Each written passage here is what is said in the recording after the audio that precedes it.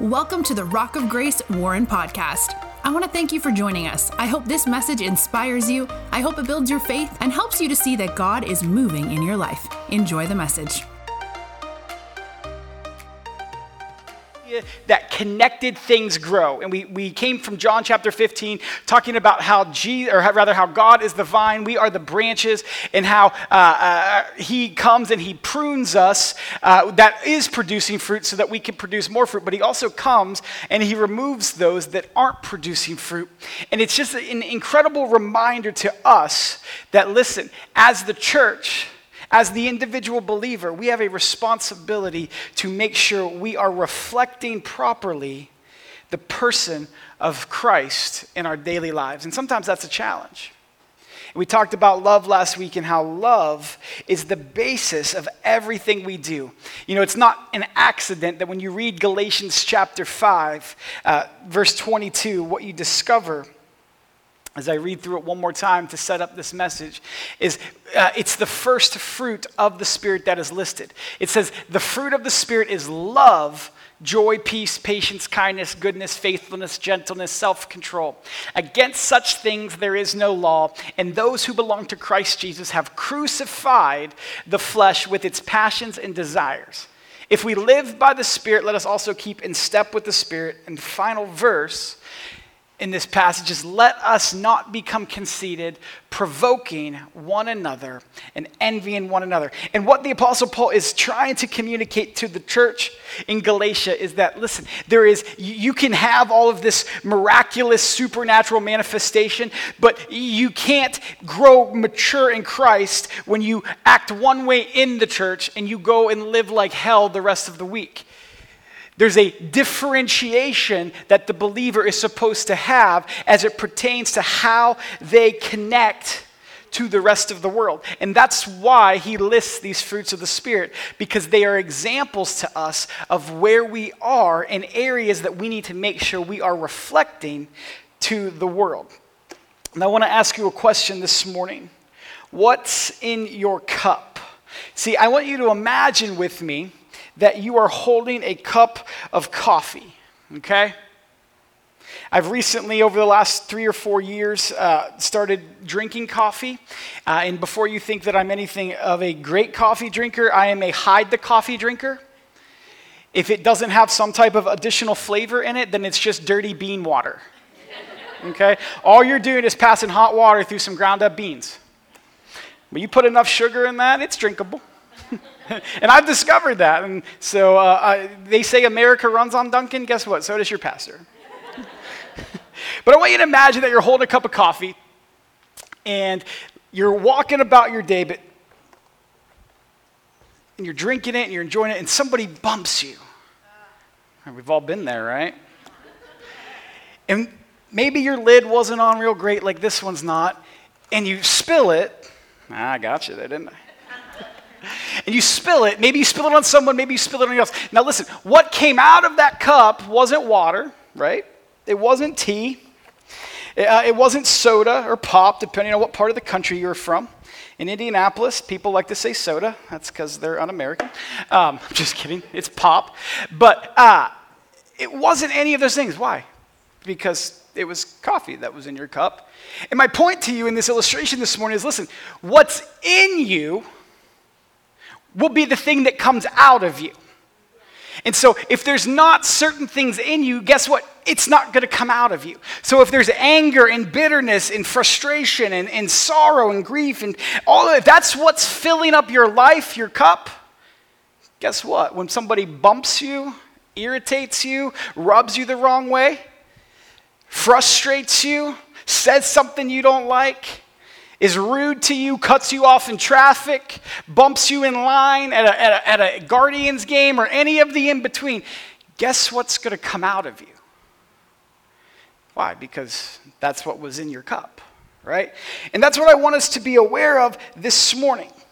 You know, the question is, as we get a little deeper into this, so we started last week talking about love.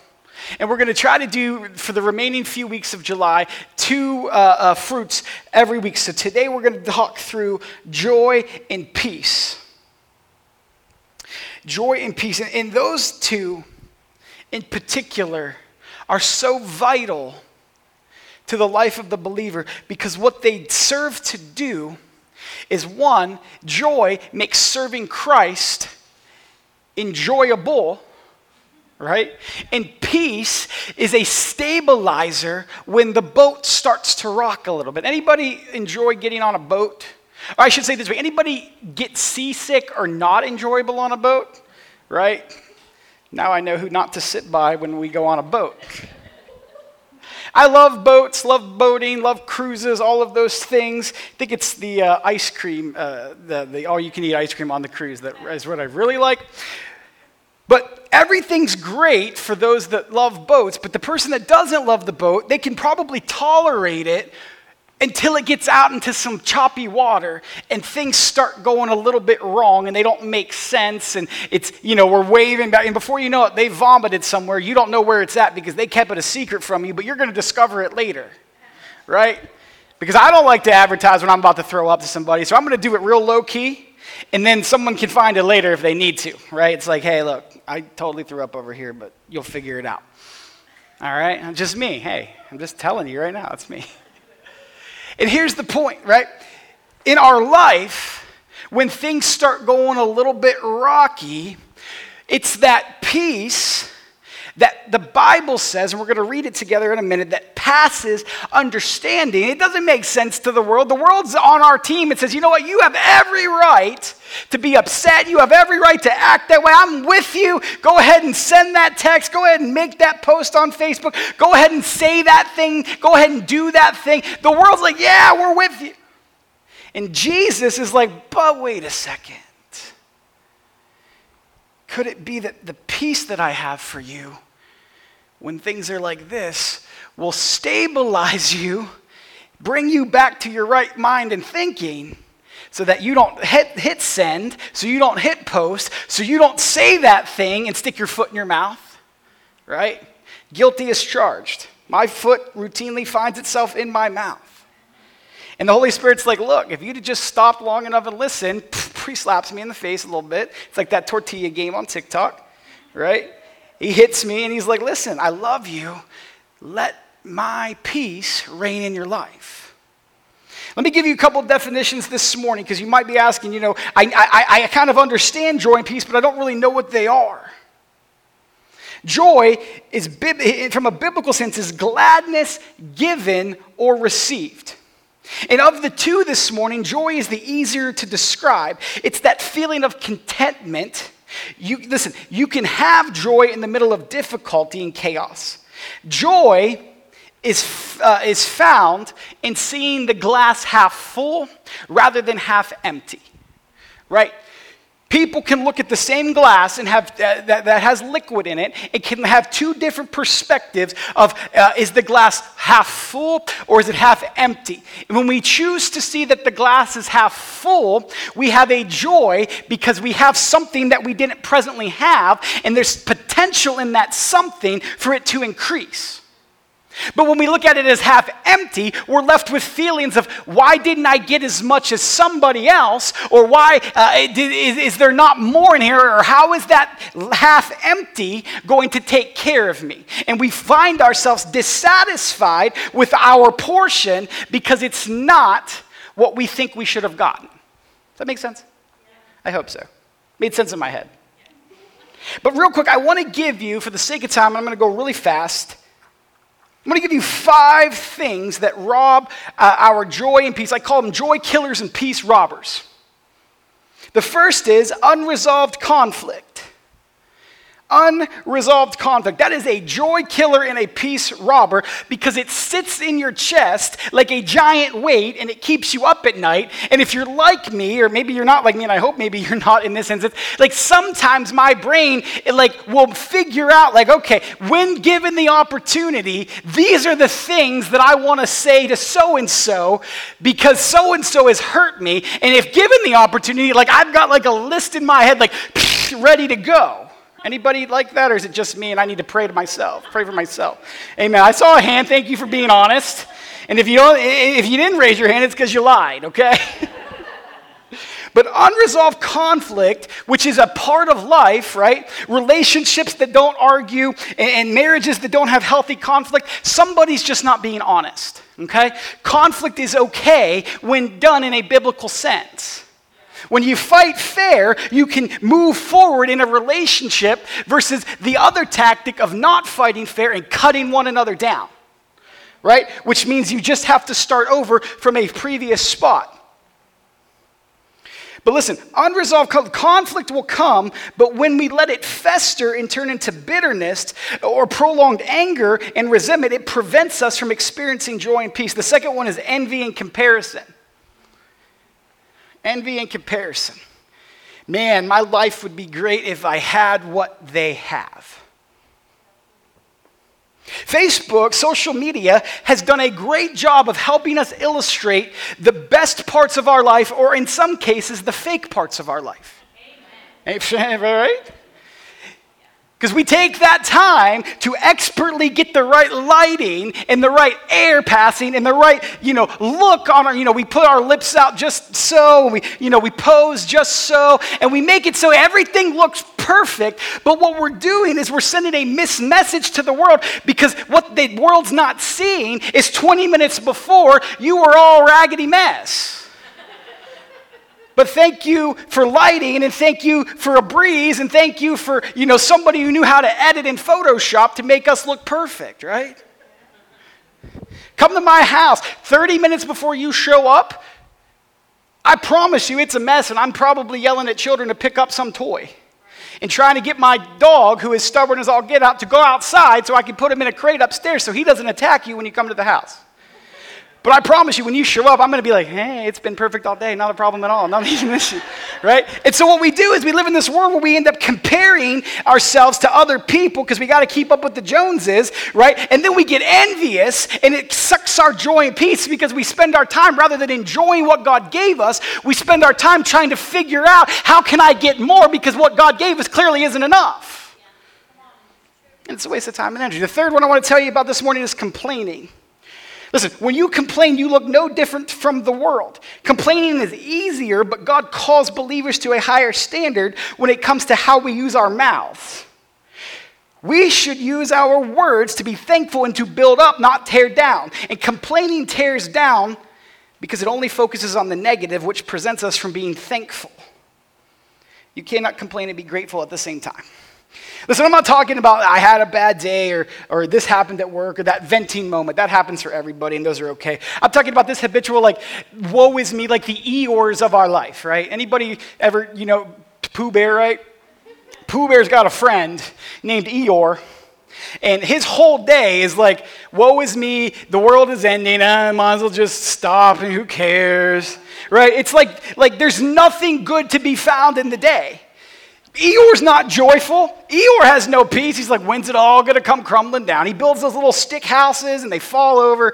Eeyore's a terrible person of joy and peace. The fourth one is pride. When we are prideful and think we can do everything on our own, we forfeit God's strength in our lives. Can I just tell you that you can't do everything on your own? Can I just tell you, if you try to do everything on your own, you're going to fall on your face? Because I've tried it myself. And I'm like, I make a mess of my life because I don't know how to properly address the problems of my life. But I can tell you who does. His name is Jesus. But the thing that you need to understand about Jesus is that he only will intrude into your life to the level that you will let him.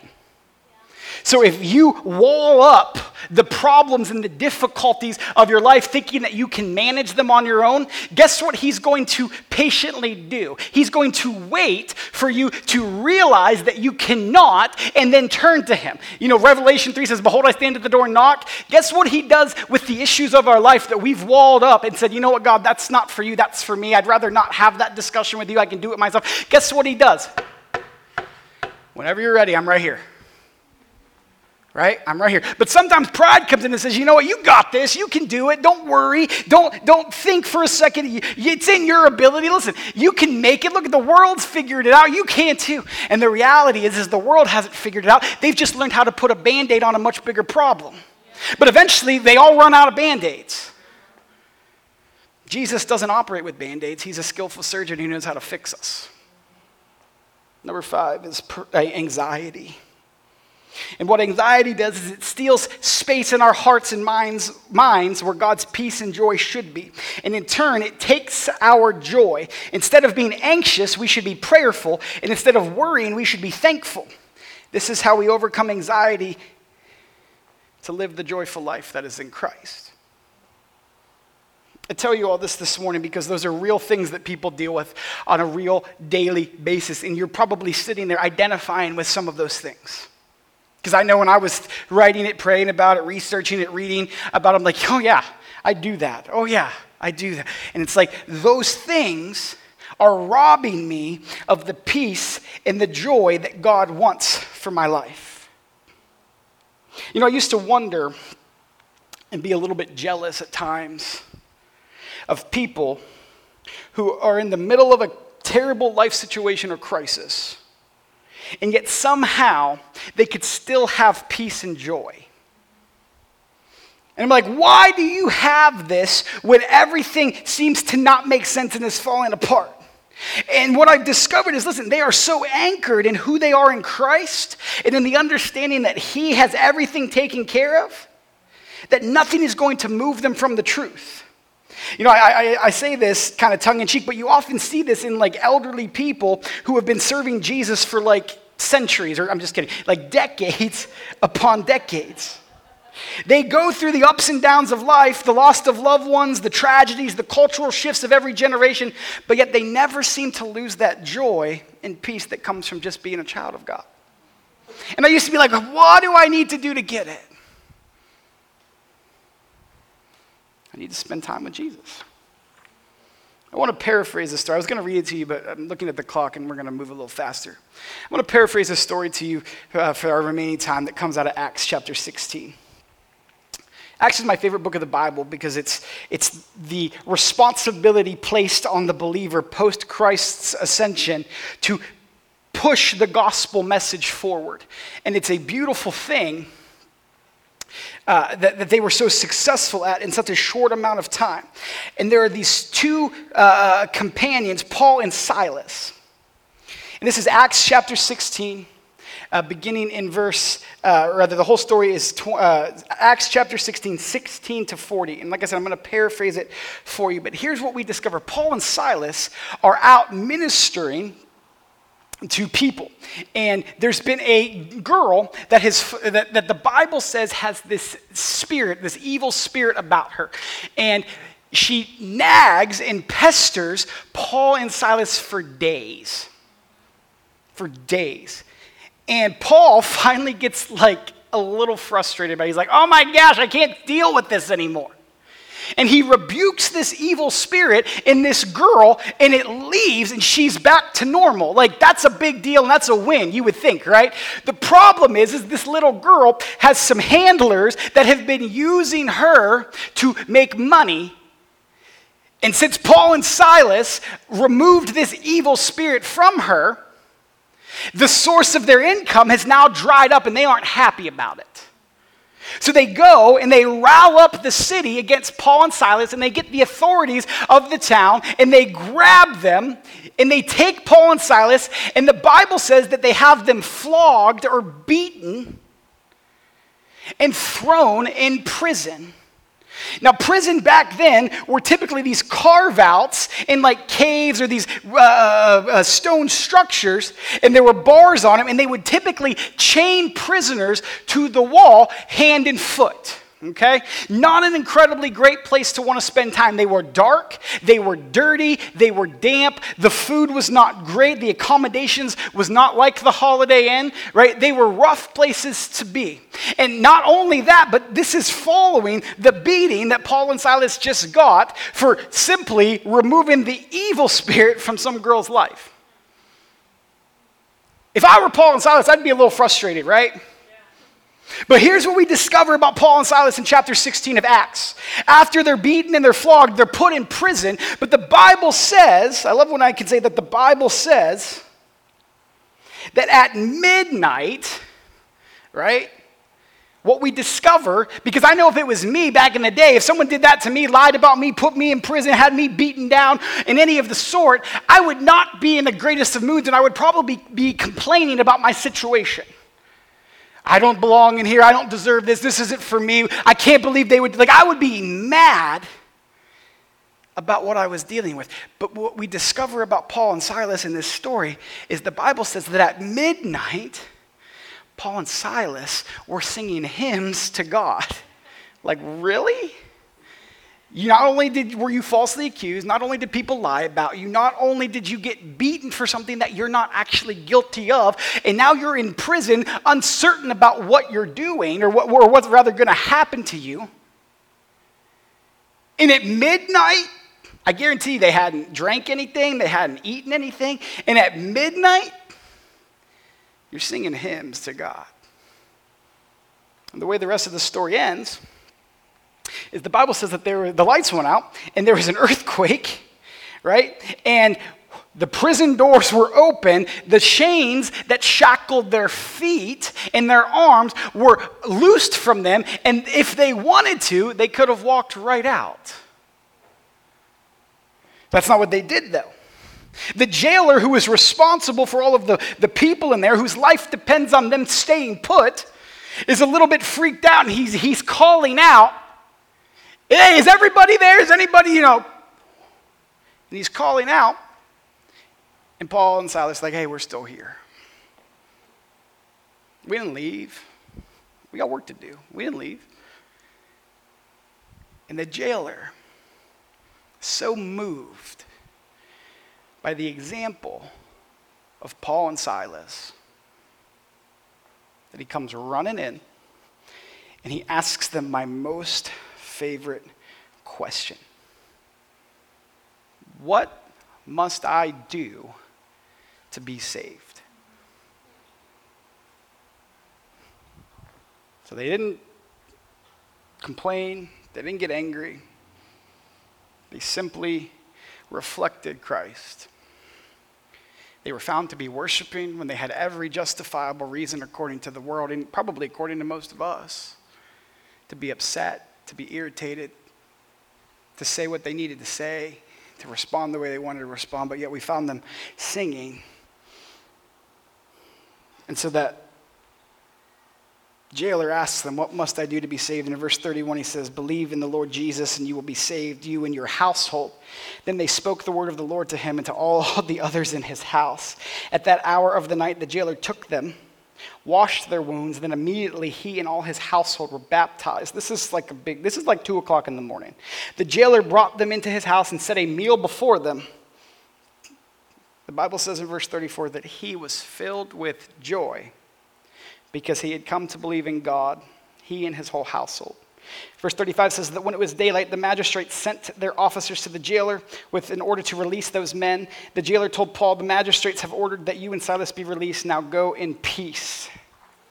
I find it interesting that the two key things that one was displayed to the jailer, or the jailer received, was joy, and the things wished upon Paul and Silas were peace, although they did not accept it, and you'll discover that in the rest of the story. Paul wanted to prove a point, which I think is right, to those people that had him beaten. The point I want you to understand this morning as we wrap this up, Tom, if you want to come. The point I want you to understand this morning is, listen, what's in here spiritually will eventually leak out to the world. It will. There's only a certain depth to the reservoir, spiritually speaking, in our lives. Everybody has, some have huge ones, some know how to bottle it up, others have a real tiny kiddie pool and it just pops off any moment. But understand that what you're filling this up with, when you get bumped, when you have a bad day, when it doesn't make sense, when you're frustrated, when your spouse isn't listening, when your kids are crying and freaking out, when that bill is overdue, what was in here is going to come out. It just will. And I want you to understand this morning that as we get into the other components of this series, the first three, the love, joy, and the peace, those are the things, those are the ingredients, those are the maturing points that say, you know what, I can make it another day. You know what, I know I got the towel in my hand, but you know what, not today. I'm not throwing the thing in today. Because the peace of God, I'm choosing to allow it to pass even my understanding, and I'm going to rest in the fact that Jesus has it figured out for me. And I'm going to let the joy that, listen, yeah, the world doesn't make sense, but guess what? There's still breath in my lungs today, which means I have another opportunity, which means God's not done yet, which means I can still affect change and be the person that God created me to be. That's my message to you this morning. And here's what I want to challenge us to do. In a moment, I'm actually going to open the altar. So if you're one of our prayer team, one of our leaders this morning, I'm going to open the altars because the enemy loves nothing more than to rob joy and peace from his people, from God's people. He wants to make you think that the circumstances in front of you are bigger than the God above you. He wants to make you think that God can't solve the issue, that God's not capable of understanding what you're dealing with, that where's that money going to come from? How's that relationship going to? He wants you to believe that God's not interested or has the capacity to do anything about it. And so he messes with the mind of the believer and says, you know what, just give up, just throw in the towel, just go back to how you used to do it because at least, it was a little bit easier back then. Just give up. You know what? The whole world is depressed. Who cares if you have joy? That's what the enemy wants to do to the believer. And I want to war against that with you this morning.